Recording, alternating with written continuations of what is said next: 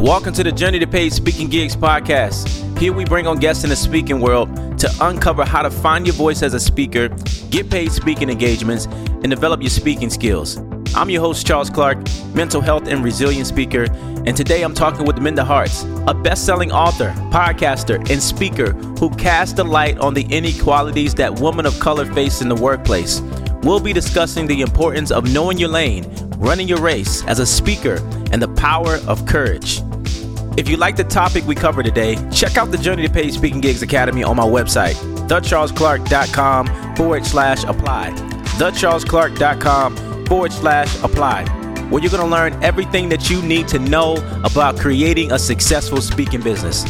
Now let's welcome Minda to the show. Hey, Charles. Thanks for having me. Yes. I'm so excited to get this thing going. I took a little break from the podcast world to really get in this virtual world of motivational speaking and now a little bit more in person. So I'm excited to speak one speaker to another. Before we get started, let the Thrive Tribe know a little bit about who you are as a person. So who is Minda?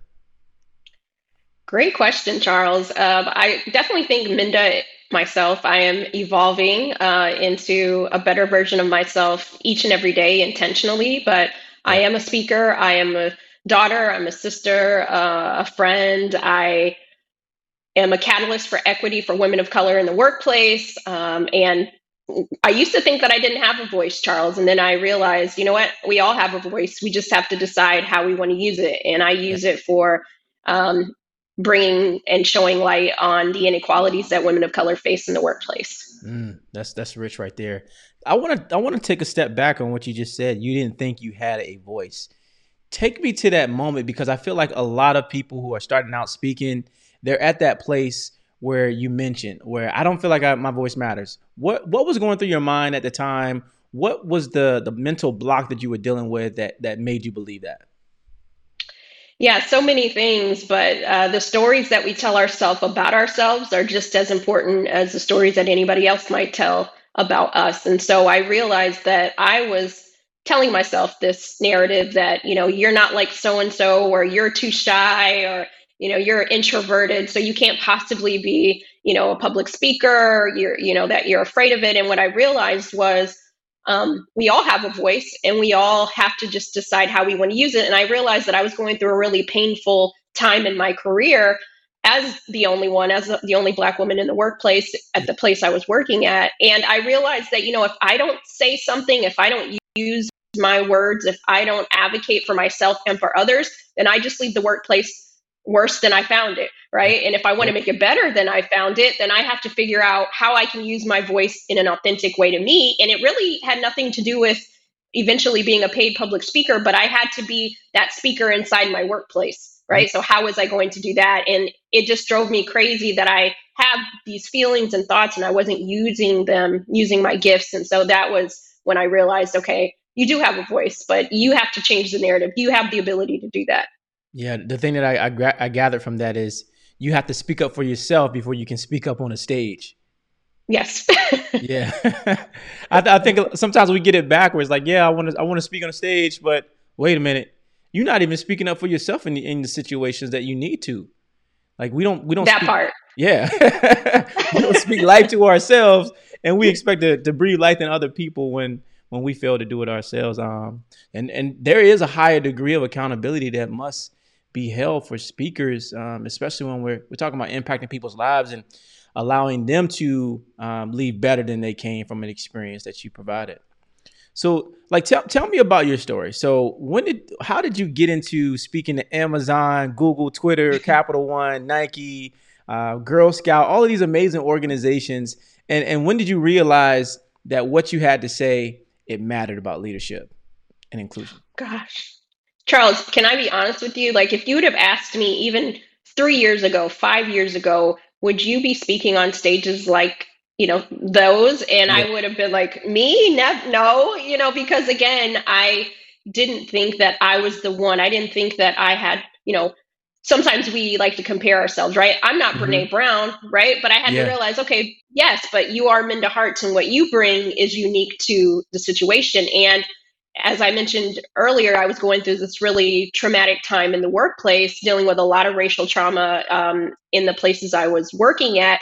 And I started just with creating a newsletter. I put out a newsletter back in 2015 every Monday, and I started to tell my story because I figured if I was experiencing this in the workplace, maybe there were other Black and brown women that were as well. So before I even did a paid speaking event, I thought, okay, there's things that we deal with uniquely as Black and brown women in the workplace. How can I get this word out? How can I let people know that your careers matter even if people don't see you, right? You belong in every room that you enter, but maybe this room is not for you, right? So being able to make those pivots, and it really started with the newsletter. Then from there, very consistent every Monday, putting that out with my talking points, right? That was my talking point.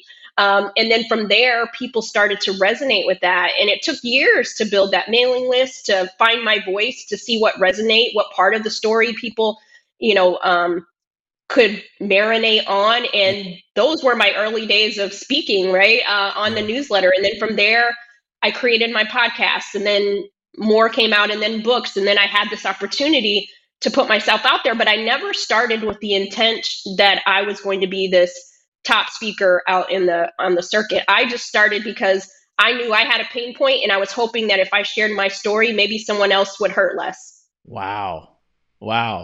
I think that's a lot of richness in what you just said, because a lot of times we think we have to take the millionth step, right, in order to be successful. Like, I'm just going to take that big leap, and then boom, magic happens. But sometimes it's like that small little step, that today step, that right now step that you take that leads to these bigger moments in our life. And I can concur with that. Like, for me, when I first got into speaking, it was like, hey, let me start a nonprofit and let me help students understand the importance of education, because I don't want them to go through what I went through when I was sitting out a semester in college, before going to college, watching my friends going to college without me. And then I just wanted them to understand that they can make it out, right? And so that was my step. And then that step led to organizations reaching out to me saying, hey, we saw that you're doing some amazing things with this nonprofit world. Why don't you come into our organization and deliver some of the content that you have to offer? And I'm like, wait a minute, like, you can get paid to do this right here? Like, send me your invoice. That's what they told me. And I was like, invoice? Like, what is that? Like, and that was the journey for me. And, so I definitely relate to that thing of just understanding, like, you don't have to set this big milestone right now to, like, say, I want to be the absolute best, or I want to speak to these organizations. Sometimes it just takes that little step. What's that little step that you want to take, Tribe? I want to ask you, Minda, like, for you, we talk about our biggest challenges. I know one of the things that you mentioned was, all right, I didn't think my voice mattered. What was the biggest challenge that you had on the journey, actually, like, when it comes to the business side of things? What was the biggest challenge that you had to overcome in order to become that paid speaker? Great question. And I'm so glad you have this podcast, Charles, because I think, when we're early in the game, we don't know what we don't know. Right? Yeah. How, first of all, I didn't know I should be getting paid to speak in my early days, right? I didn't know that was an option. I just thought, I was doing this, out of the goodness of my heart, because I wanted to make sure that more people got, the information that they needed to be successful, not just survive, but thrive, right? And and then I realized, wait a second, this is a business, right? When you have certain organizations and companies coming to you, and you're like, wait a second, okay, I'm now putting together a deck. I'm now asking to, people are asking me to do keynotes. They're asking me what my price is. I don't know what that is, so I had to really start to double down and say, part of my business is public speaking. And if I want to grow that business, then there's going to be some things that I need to shift. I do need to have a price, right? I do need to have talking points. I can't talk about everything, right? There's certain things that I'm really good at. And so realizing that this is what I bring to the table and owning that. And I think sometimes we see a lot of speakers who will say, I can talk about everything. We could probably talk about everything, but are we good at talking about everything, right? As you said, we inspire every audience with everything that we say? No, there's certain things about our story and thing. And so I just doubled down on what are those 3 to 4 things that I love to talk about, that I'm good at, Right. and really just building from there. And I think those were some of the things that took time Yeah. for me to get to. And yeah. Yeah. Two things I live by. Like, one is when you can describe what you do as a process, that's when you have a business, right? So when you can describe what you do as a process, that's when you have a real business. And a lot of times, like, we stay in that mode of just running something and never having something that actually can produce longevity and change for our lives. So that was really big. That was really big for me in understanding that. And the other thing, like you were mentioning, like, we don't have to like be the jack of all trades when it comes to speaking, right? Like, I look at Chipotle. Chipotle. I don't know if you like Chipotle, but I tear up some Sometimes. Chipotle stuff, right? Yeah, I don't go every week, but I remember one time I was looking back at my tax statements and all of that, and I was like, how often did I go out to eat, and like what restaurants were like my number one? And I looked at Chipotle, and it Chipotle ranked up at like $900. I ain't gonna lie about that.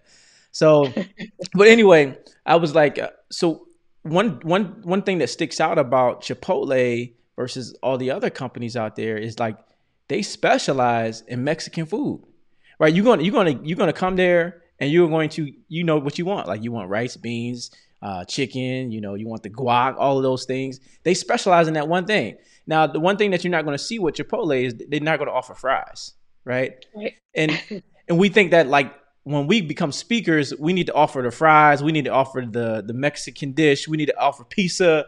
But no, like, what's the thing that you are gifted in, and focus in and hone in on that. Like, that's what I'm looking for when I'm working with people, especially people who are more talented than me in certain things, like running ads, right? I don't want somebody who's gifted in Facebook ads running my Google ads, right? So don't be afraid to niche down and know who you serve and specialize in that one thing.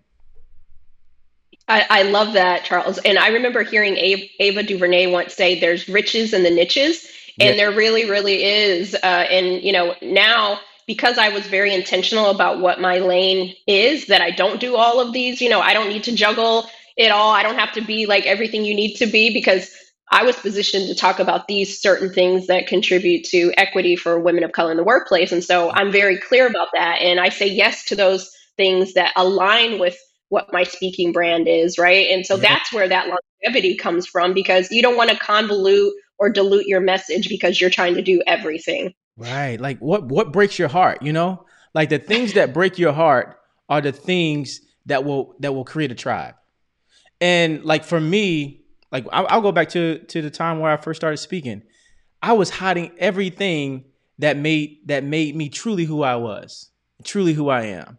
And I felt like I could just throw this little cover up on it, like, hey, be motivating, like, be empowering. You can do it, without being vulnerable and sharing my truth. The things that break your heart are the things that's going to create a tribe for you. So don't be afraid to share that thing that is your most vulnerable place, right? Because that's going to build the connection between those people that are sitting in those seats, and they want you to be real. They want you to say something that they can feel, right? Absolutely. So tell me, like, for you, like, looking into 2022, what does it look like for your career in the speaking world? Yeah, I love what you said about just the vulnerability. And I think that that's something that I've had to really own, that there are moments where things that I say, I get choked up, right? There's Yeah. certain things that, stories that I haven't shared yet that I know would really set someone free. And, for me, it's really doubling down on courage, because I still, even as a public speaker, I am very much an introvert, right? And realizing that it's okay to be vulnerable. And when I use my voice, I also not only set myself free, but I help other people heal as well, right? I get Yeah. the ability, I have the power to be the medicine that someone else might need. And so I'm really, when I think about my speaking for 2022, I think about how can I be the medicine in the rooms that I'm in, right? It's a Mhm. privilege to be able to share. It's a privilege that someone books you, and really making sure that, like you said, when people engage with me, it's a transformation, and really thinking and honing on my skills, right? Like Right. realizing, okay, I have a speaking coach. What do I need to be working on so that I can produce that medicine that people need, right? And I think that sometimes people think they get to a certain place in their career that they don't have to invest in themselves. And Oh, so for me to have that longevity of yeah. speaking is something that I'm spending more time on honing in on certain skills. Yeah, and I think like that's a every quarter thing, right? I mean, daily, of course, Yeah. but every quarter, what is that thing that I'm looking to improve in my business? Like, of course, we gotta be great speakers. That's something that we work on daily. But what are all the other little things? Like, and that's why I always have a coach on me. Like I don't want to be out there going out there delivering a message that only I heard. I want to filter those things through my coach, right? And me doing that, I walk away with more value from that experience because sometimes my coach has to extract certain things out of me that maybe I comprehended, but my audience wouldn't receive well because it wasn't fleshed out. So I think that's spot on when it comes to working with a coach and having that accountability to do better. Absolutely, absolutely. And I think with your coach, you also think about what are those other offerings that you can work with. One thing that I released this year was because I am an author. I also put out a course for how do you put out a book, right? Whether you go Yeah. the traditional route or self-publishing. And again, as speakers, we have the opportunity to really un unpull the hood or pull the hood, up so people can see and feel things. And I Mhm. feel like that's part of it, like not just leaving people with like sitting with their thoughts, but also giving them some tools to continue on and tell their story so that we're not the only ones out there telling stories as well. Yeah, yeah, that's a tribe thing right there. Like, I want the people that's around me.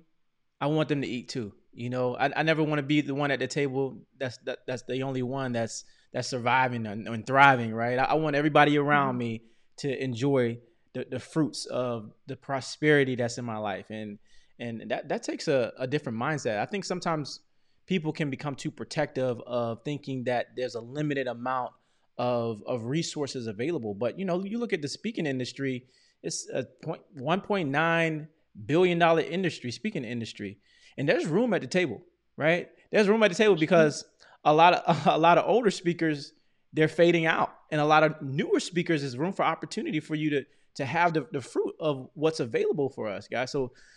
There's always room at the table, and I'm not afraid to let one of my colleagues in the speaking industry know if I'm not qualified for a speaking engagement. Yo, this might be a good opportunity for you.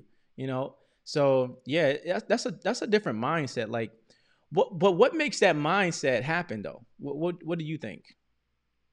Yeah, I think you have to be intentional about it. And I think you have to take ego out of it, right? To say, okay, well, um, I may be getting these opportunities, but I also know some other people who are dynamic speakers Yeah, who they need the access to the opportunity as well. So one of the things that I do is I have a running list of speakers that I keep in a document so that even when I can't do something or I don't think it's for me, then my coordinator, I'll say, okay, send these list of names to the speakers, and let them, at least if they don't work with them, but at least it puts them on the radar, right? And I yeah, realize, like that, I don't have to be the only one eating. There's plenty of room out here, and that's why I think it's important. Again, we can't speak. I mean, you could speak to everything, but you're not most effective when you are. And so I know what other my lane is. I know what lane I do really well in. I run yeah, my own race, and I know that there are other races and other you know um, activists and other. I think of us as athletes as well, right?